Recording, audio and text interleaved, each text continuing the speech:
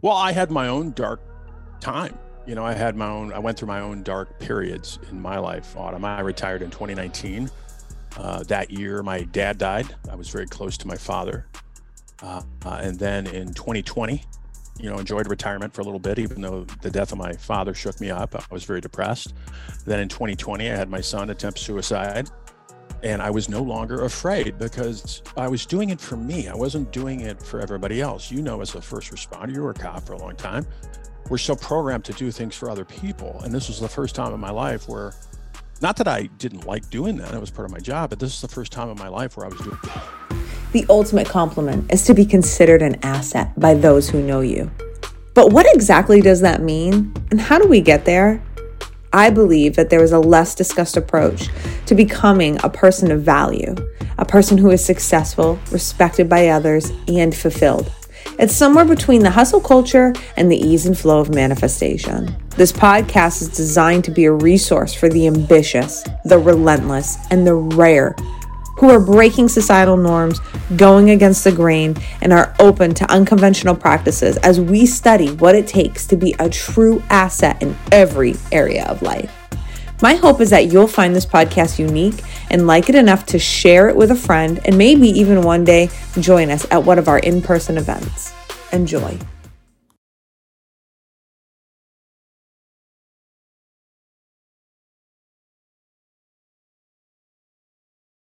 What's up, everybody? I'm super excited to bring on today's guest. Pat has been a friend of mine since the beginning, since I've started podcasting, and that was like 5 or 6 years ago now. So I'm super excited. He has his own podcast. He is a retired, I never get it right, commander. Did I get it right? Commander, you're calling me chief there for a while. I know. I didn't get promoted. Anyways, he's going to introduce himself to you. Pat Fitzgibbons from the CJ Evolution podcast. Pat, tell everybody about you. Autumn, I told you this before we went live. You are awesome. I've known you for a long time. We've talked many times. It's been an honor having you on my show. I'm going to have you back. And I know it's an honor for me to be here again with you, and pleasure. It's a little early, but hey, I'm an early bird. It's early your time. It's like, what time is it your time? It's about 7:30. Yeah, my time. But I like I said, I get up at like 5 a.m.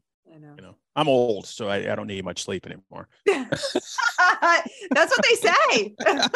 No, but hello to your audience. My name is Pat Fitzgibbons. Autumn hit it a little bit. I'm a retired police officer, 23 years. I did my career in Colorado. I'm also an Army vet. I was down in Fort Bragg in North Carolina. They don't call it Fort Bragg anymore. I think they renamed it, but I know it is Fort Bragg. With the 82nd Airborne Division. And now I am a national liaison for FHE Health and their Shatterproof program. And that's a program designed specifically for first responders, not just cops, but fire, EMS, all those that fall under that umbrella. And I help them get treatment for addiction, mental health, or both. And again, that's what I do. I'm excited to be here. Excited to have you on, Pat. What brought you to where you're at today? Like with Shatterproof, and you have to tell us more what you do, but what brought you there? Well, I had my own dark time. I went through my own dark periods in my life, Autumn. I retired in 2019. That year, my dad died. I was very close to my father. And then in 2020, enjoyed retirement for a little bit, even though the death of my father shook me up. I was very depressed. Then in 2020, I had my son attempt suicide. We found him and we went through that. He's doing great now. He's thriving. And then after that, I went through a horrible divorce, very painful divorce, not just for me, but for my ex. And that lasted for about a year. Financially devastating, as people who get divorced often are. And I hit a hole. I mean, I was in a hole. I was drinking a lot. I was depressed until one night, I was very intoxicated and I had a gun to my head. And I said, I'm ready to end it. I had it all mapped out. I had my suicide note, written out. I had it all planned out. I was going to barricade myself in a shed at my brother's house and kill myself. And I remember laying in bed thinking, I was crying and drunk and, I had a gun to my head and I was like, I'm going to do it. But something inside me said, look, you got a lot to live for. got two wonderful kids. I will get past this. So I put the gun down, reached out, and asked for help. I called my family that knew something was wrong with me for the last year. But as first responders, not all first responders, but a lot of us were really good at putting on masks. Yes. And you know, saying everything's fine. I learned later on that fine does not mean you're fucking fine. No. Fine means you're, you know, freaked out, insecure, neurotic, and emotional. So I was fine. Yeah, I was fine. So I ended up down in Shatterproof, down in Florida, in Deerfield Beach. I reached out through my connections, like you. I'm blessed to have, you know, a big network. So I reached out after I checked myself into a hospital in Denver, and I said, "Fuck, I'm not staying here because I want to be around first responders." Yeah. And so the next day I started, you know, calling around, and lo and behold, I ended up on a call with a guy who works at Shatterproof, who's now my good friend. And I ended up down there within 48 hours. And when I was in treatment, it was amazing. I've never been in treatment before. You know, it was the first time because, like many, I was afraid, you know, had my ego, and I was afraid to reach out and ask for help. And that was a big barrier for me. But once I did, and I got down to treatment and started being around other first responders from all around the country who were suffering with various issues, I started to feel better. You know, I started to get the treatment I needed. And I remember a good friend of mine that I used to manage, I used to supervise, who knew where I was at. He's a cop in Colorado. He called me up about 2 or 3 weeks into treatment. He said, "Hey, Fitz, how you doing?" "I'm doing good." He said, "Look, people at the old PD, I won't name the PD that I worked at, they're asking about you. You know, is it okay if I tell them what you're doing?" I said, "Absolutely. Absolutely." Now, if you would ask me that a couple of years before, Autumn, I would have said, "Fuck no, make up some shit. No. I died Absolutely. or something, or, you know, I got kidnapped or something like that. Just don't tell them I'm in treatment." Right. Right. But at this point in my life, I was like, you know, I'm not afraid anymore, Autumn. But what changed? What made you not afraid? Because I put my ego aside, Yeah. you know, and I think that's the problem. I put my fear aside. You know, I mean, it was internal. I mean, it was, you know, I was in an environment. I think environmental, you know, what's around you is very important. And so I was in the right environment at the time in my life where I felt that I could drop the barrier, drop the wall. And I was no longer afraid because I was doing it for me. I wasn't doing it for everybody else. You know, as a first responder, you were a cop for a long time. We're so programmed to do things for other people. And this was the first time in my life where, not that I didn't like doing that, it was part of my job, but this is the first time in my life where I was doing it for me, my mental health, my future, not for my kids, even though they're a part of it. Right. You know, I got to be in their life, but I was doing it for me. Yeah. And so I got to a point where I was, I don't give a fuck what people think. I don't care. People want to call me weak, or, you know, "Oh, you're not tough enough. You got to suck it up." Well, I don't need those people in my life. And I was one of those people as a cop for many years. You know, you got to suck it up. Well, nobody fucking signs up to see dead bodies, dead kids, you know. I mean, yeah, that's part of the job, unfortunately, but nobody signs up to be traumatized every day. No. But we don't. Yeah, exactly. I agree. And so, you know, a couple weeks in, you know, I started putting it out. I said, I was in my niche. I was in my environment. And I started realizing, you know, I want to give back more to the profession that was good to me over 2 decades. I want to start helping people, you know, giving back more to the first responder community. And I'm very blessed to work with them. A couple months afterwards, after I discharged from treatment, went back to Colorado, I got a call from the CEO and says, "Hey, man, I want you to come work for me." I was like, wow. Yeah. So now as a national liaison, our facility, our behavioral health facility, Shatterproof, is down in Deerfield Beach, Florida, which is about 30 minutes away from Fort Lauderdale. I work in Arizona remotely, and my job as an outreach liaison is to go to agencies, LEOs, first responders, you know, all that under that umbrella, and just say, look, here's an option for you. And we also have programs for, you know, everybody. You know, I just work in the first responder program because that's my background. What is the program? Like, I don't even know what one of these looks like. So Shatterproof is a program under the FHE umbrella. So FHE is Florida House Experience. We just call it FHE Health now. We got about 7 programs. I work in the Shatterproof program, like I said, and it's a program designed for first responders, run by first responders. A lot of the clinicians down there, counselors, are former first responders, which when you are around first responders, that breeds trust. I'm not saying you can't trust outsiders. I'm not saying that. But most of the time, in my experience, when a first responder is in crisis, I want to talk to a first responder. Autumn, you and I can talk, first responder trauma because you've been there. You walk the walk. You've been through, you've been on traumatic calls. Mm-hmm. You and I speak the same language. Yes. You get it. Mm-hmm. I'm not saying, people out there who aren't first responders don't get it, but they don't understand what you and I have walked through. Right. So it's run by first responders only, no civilians. And you have a myriad of different treatment modalities down there: neurostimulation, neurofeedback, EMDR, I'm sure you're familiar with. We teach them breath work, yoga, nutrition, music therapy, you name it, down there. And they're down there for about a month. Okay. So is this like a live-in program? Absolutely. It's residential. So these are this program is for first responders who are looking for a treatment facility where they can live. So we call it, PHP, IOP, IOP, PHP. So partial hospitalization. And so it's in treatment, in treatment living. We do offer, we do have programs where they can do, treatment, but they don't have to live there. Got it.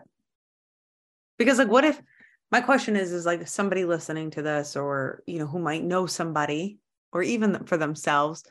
But a lot of times, as most of us are going to be like, oh, I know somebody, instead of looking in the mirror and being like, oh, actually, I could use the support.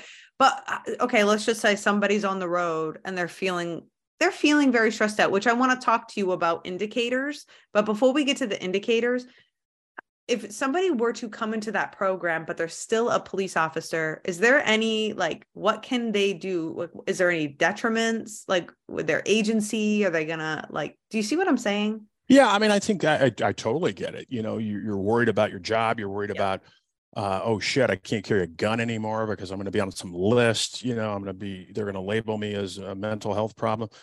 The answer is yes, we protect patients' privacy. We're a healthcare facility. We're behavioral health. So privacy is very important to us.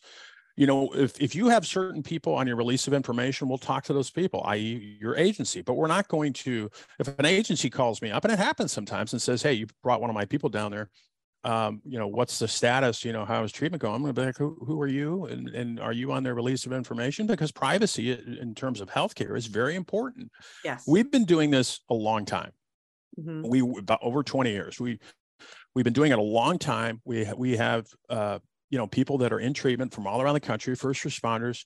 And yes, there are procedures that we can do to maintain the patient's privacy, as well as giving the agency, a little bit of information, right. Their wellness teams, and saying, yeah, they're down here, they're receiving treatment. But we're not going to get into the patient, what type of treatment they're getting down there and what they're suffering from. No, we're going to protect their privacy. And so that's what we do. We wouldn't be in existence if we violated that. Right. We understand that people are going to go down there. I was like that, even though I was retired, I didn't have any kind of repercussions, but you go down there and you're worried about your job and stuff like that. We handle that. We take care of that. We do what we have to do to give information, but also maintain your privacy. If that makes sense. Yeah. Yeah. And it's good because it's one of the biggest questions that people come to me with. There's whether they want counseling or whether they want to go to a program, inpatient, outpatient, their biggest thing is my agency and military. I have a lot of military members that are like, fuck no, because the military has all these stipulations. And so I just didn't know, especially on your outpatient stuff, that they might not be in person. Would they be able to be protected? Yeah, absolutely. Through HIPAA. I mean, you've heard of HIPAA, yes. And so we take patient privacy very, very seriously. Yeah. And it's a fear for a lot of people to go down there. Their information is going to be out there. No, it's not going to be out there for public consumption and anybody in your agency I had a woman down in Florida call me up. One of her people was down, and I won't name the agency, but went to treatment at Shatterproof, and she called me up and say, hey, what's going on with this person? I was like, pound sand. Well, I'm so-and-so. I don't give a shit who you are. Yeah. I'm not going to release any information about this patient down there. That's not my job. Right. Exactly. So, but we take care of people down there. We respect their privacy. Yes. If we have to interact with the agency, we will. Very limited information, but we're not going to give away people's information. We're not going to do that. Good. That's important. It's important for us to talk about because absolutely there's a lot of misinformation out there. Okay. So now let's go back to when you were in like your darkest time. Can we talk about that? Absolutely. So I want to talk about it in two different ways. I'd love for you to share with us what were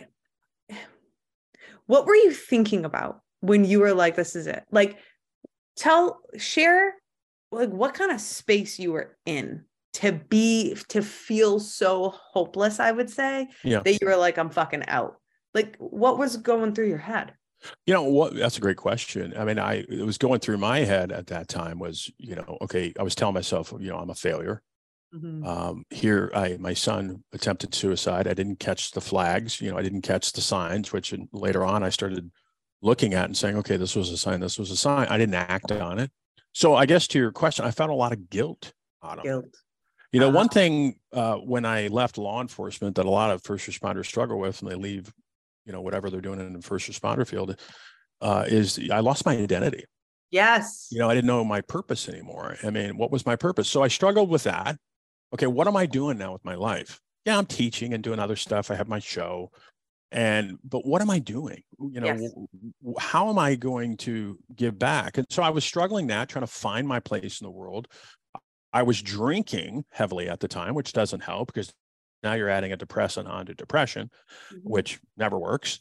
And I was thinking about, when we found my son, lying on the kitchen floor, in and out of consciousness, all those traumatic events and things I dealt with as a first responder came flooding back, as well as military stuff from 30 years ago. So the thing that really, when I was in a dark space, was just the guilt and just the fear of people are going to view me as a failure going forward. I was going through a divorce at the time. Okay.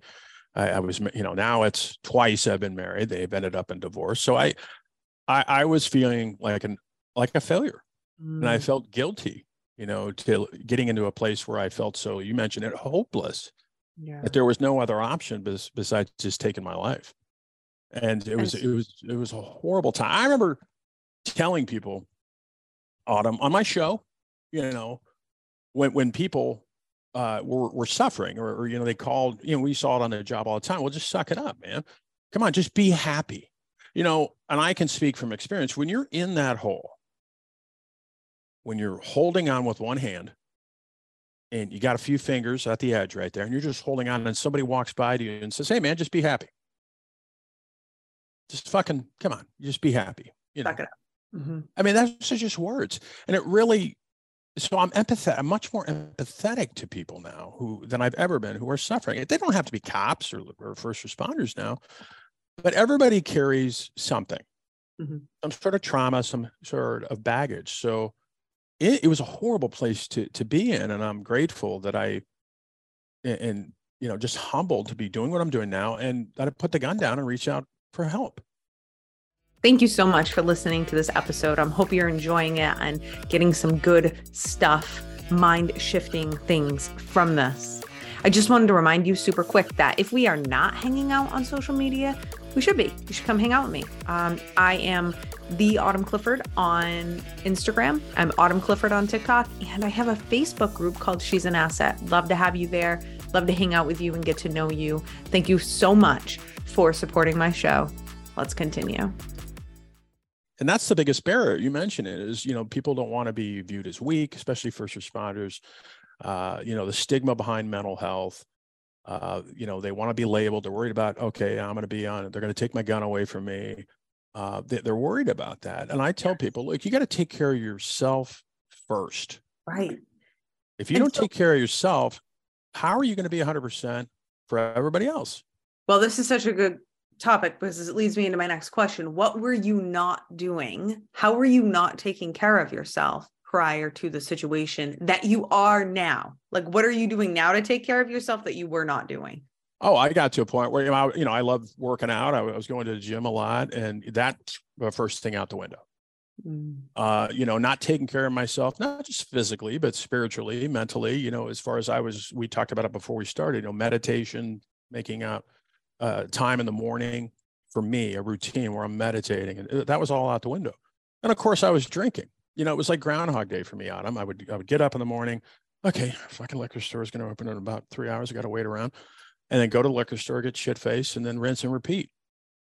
So yeah, I mean, when you're in that cycle of drinking and not taking care of yourself, I would eat every once in a while. Autumn, when I was at my darkest period, I was probably about 180 pounds, 185 pounds. I'm 240 now.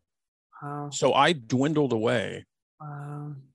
So of course that's going to affect everything, you know, your mental health. I was just neglecting everything. I got so scared to leave the house. I was living with my younger brother at the time. I was a recluse. I mean, I didn't want to go anywhere. I would Grubhub everything because I was so scared. I was having anxiety. If anybody out there has ever had a real bad anxiety, they know what I'm talking about, where I was just so scared. I've never been like that before. You know, I remember when I was going to treatment, my sister, God bless her, my younger sister drove me to the airport. I was smoking too, cigarettes at the time, you know, which was horrible. I was so scared. I used to travel all the time. My sister was driving me to the airport because I finally reached out for help. I was going to head down to Florida to Shatterproof. She drove me to the airport about 40 minutes away. She lives in Colorado, and I smoke a pack of cigarettes. Oh my God. In 40 minutes. I got to the airport. I hug her, you know, I love you. You can do this. I get out of the car. I am scared to death. I am shaking. She's like, text me, get on the plane, get on the plane, get on the plane, get on the plane. So I had severe anxiety, and I've never had anxiety before, like to that point. I mean, I've been anxious before, but not debilitating. But when your mental health is so deteriorated, you know, and you keep telling the same story to yourself, you know, you're a fucking loser, you know, why don't you just kill yourself? I mean, that just is crippling. And then, of course, you're adding, you know, a substance or in this case, alcohol on top of that. So it takes treatment to get through that. You know, it takes help. And this is where people think that they can do it by themselves. No, you can't fucking do it by yourself. Life is not a solo sport. No. You know, you have to have people behind you, people supporting you, people helping you. But can we even talk about going back to like caveman times? See, I think I'm kind tribal of, communities. That's what I'm saying. Like, it's all about a community. Yeah, it's about even community. Raising our children, the way that we used to live. And now we are all separated so far away and we're all isolated. It's no longer a community thing anymore. Well, COVID didn't do us any favors, obviously, you know, being isolated and cooped up. But yeah, you're right. We're a community, you know, I mean, we're all in this together. Yeah, we, you know, born and we, you know, we do a lot of things solo, but when you're suffering, you have to have people behind you. You're at a fucked up place. I know, because I've been there. I mean, you're not thinking clearly. You're not rational. And you need somebody. Look, when somebody reaches out to me, Autumn, first responder, they're in fucking crisis. Right. They're not just calling to shoot the shit. No.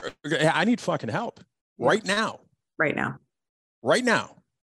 And we get them help right now. We get them on a plane. We get them down there. And so when they've got to that point, because you know what we just talked about, ego, fear, all that stuff, what are people going to say about me? They finally did the step forward and say, I need some fucking help. Yeah. We need to get them help. Yeah.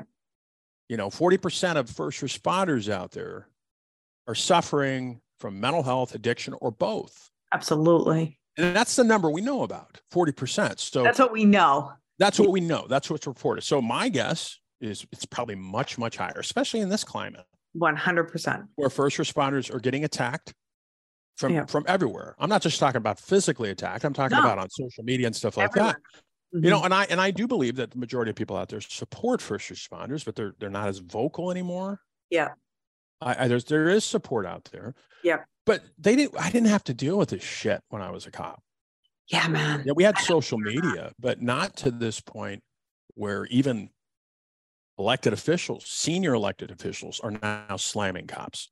Yeah. You know, and slamming first responders. So they're getting hit from everywhere. Not only do they have to do with the stressors and trauma of the job, they got to look at this fucking social media that's out of control. A lot of it disparaging against our brothers and sisters who serve.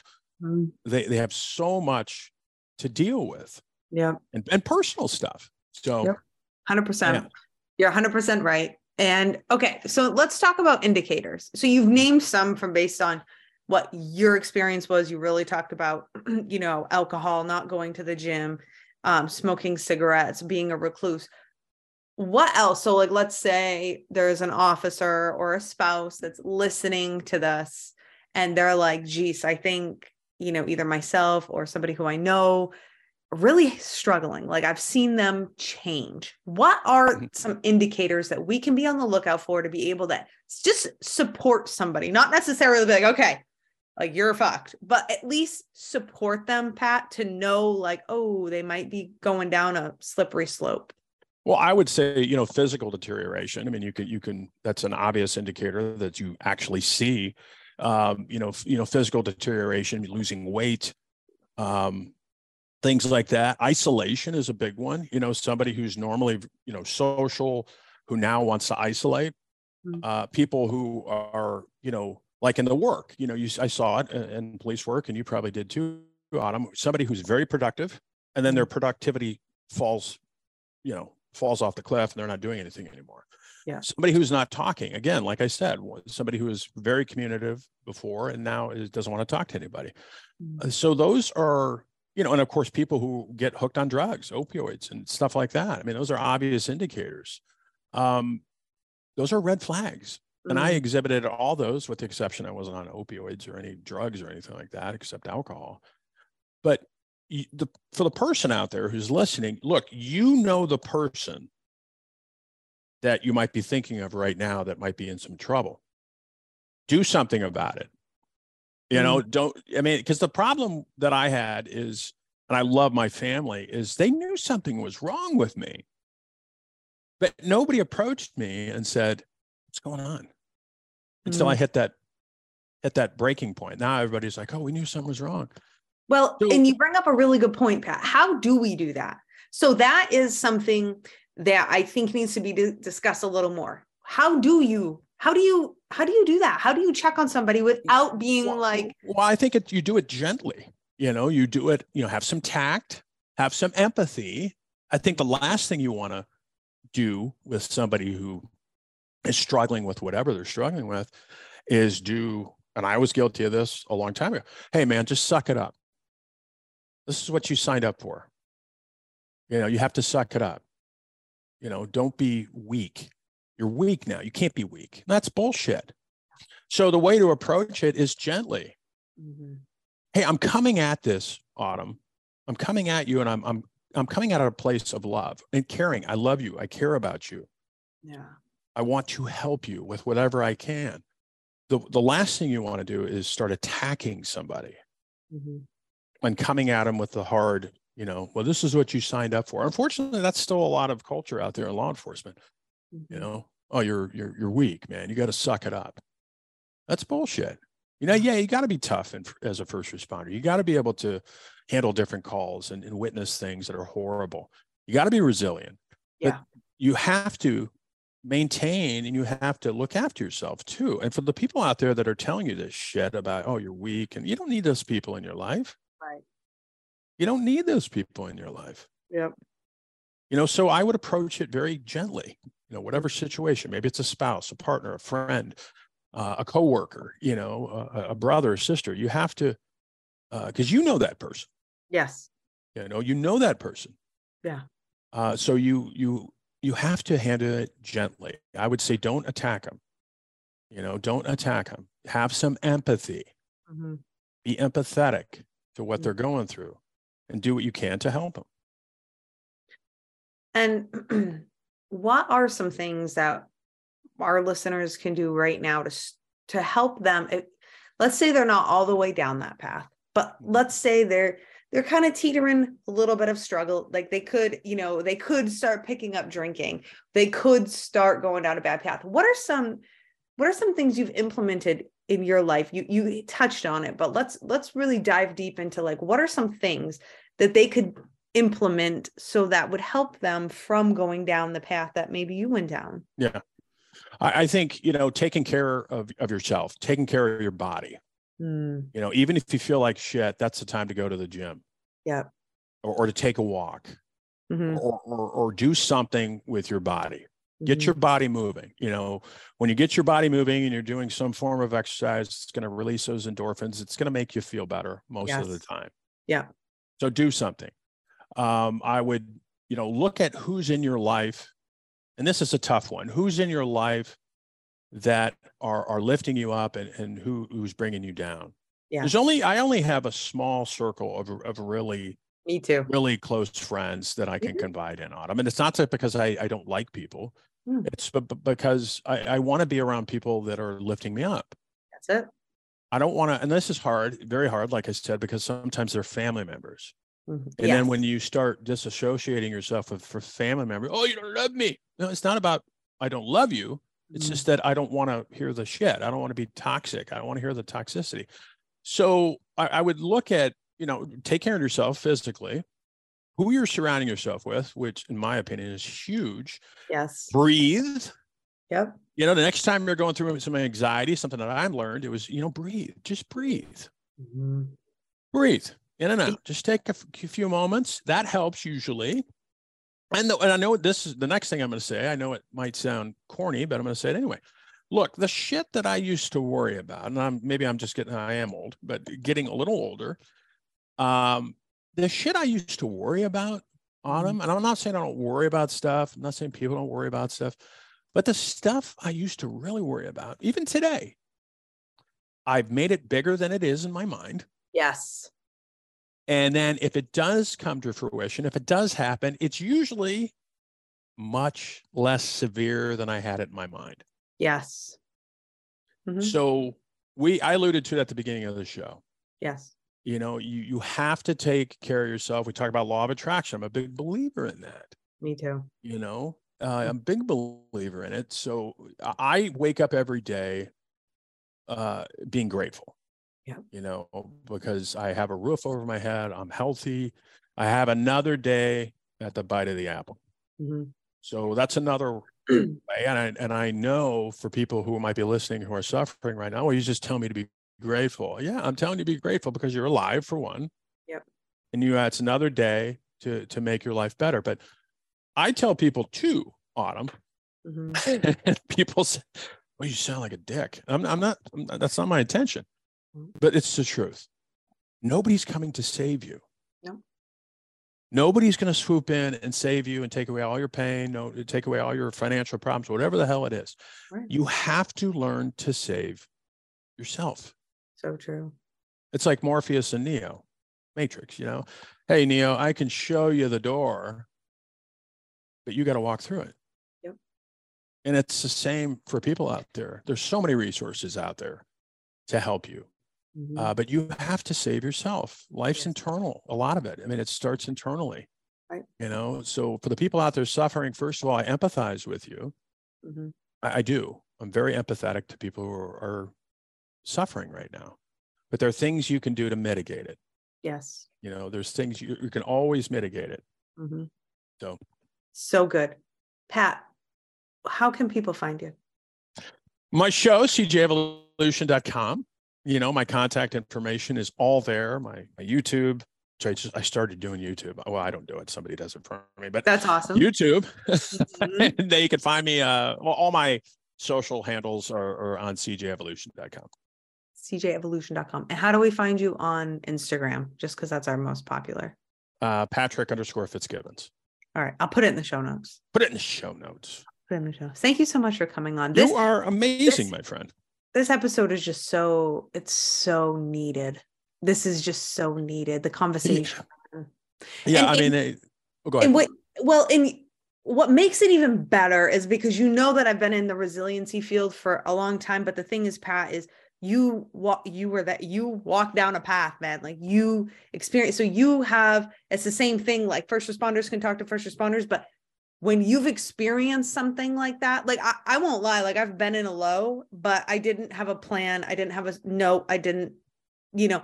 you walk down that path a little further than me. And so the conversations with you that people can have with you, they're just going to be so much more incredibly, like they're going to be deeper than like I could go with them, in my opinion. And so I just feel like this conversation is just so needed. Yeah. And I appreciate that, Autumn, because you're right. I mean, there's a lot of people out there, not just first responders, but I mean, all the stuff that's going on in the world, it's a lot. We're getting hit with a lot of stuff all the time. And a lot of people are struggling out there. But there is help out there, and we talked about it before, community, we have to help each other. We have to, and I'm blessed to be here with you, my friend. My contact information is on the website. People can reach out to me. Look, yes. I answer the phone. This is what I do. Yes. I try to help our brothers and sisters who are suffering. So thank you. So good. Thank you, Pat. Thank you so much for coming on. You're welcome. And everybody, I'll see you next time. Thank you so much for listening to this episode of the She's an Asset podcast. If you wouldn't mind, could you please share this out? The only way we grow and I can get this out to as many people as possible is with your help. So we're kind of in this together. And the good thing is I know you have my back. So I want to say thank you and ask for you to share the show. And if we're not hanging out in the socials, I hope that you'll come and hang out with me. I'm Autumn Clifford pretty much everywhere. Thank you so much. See you next time.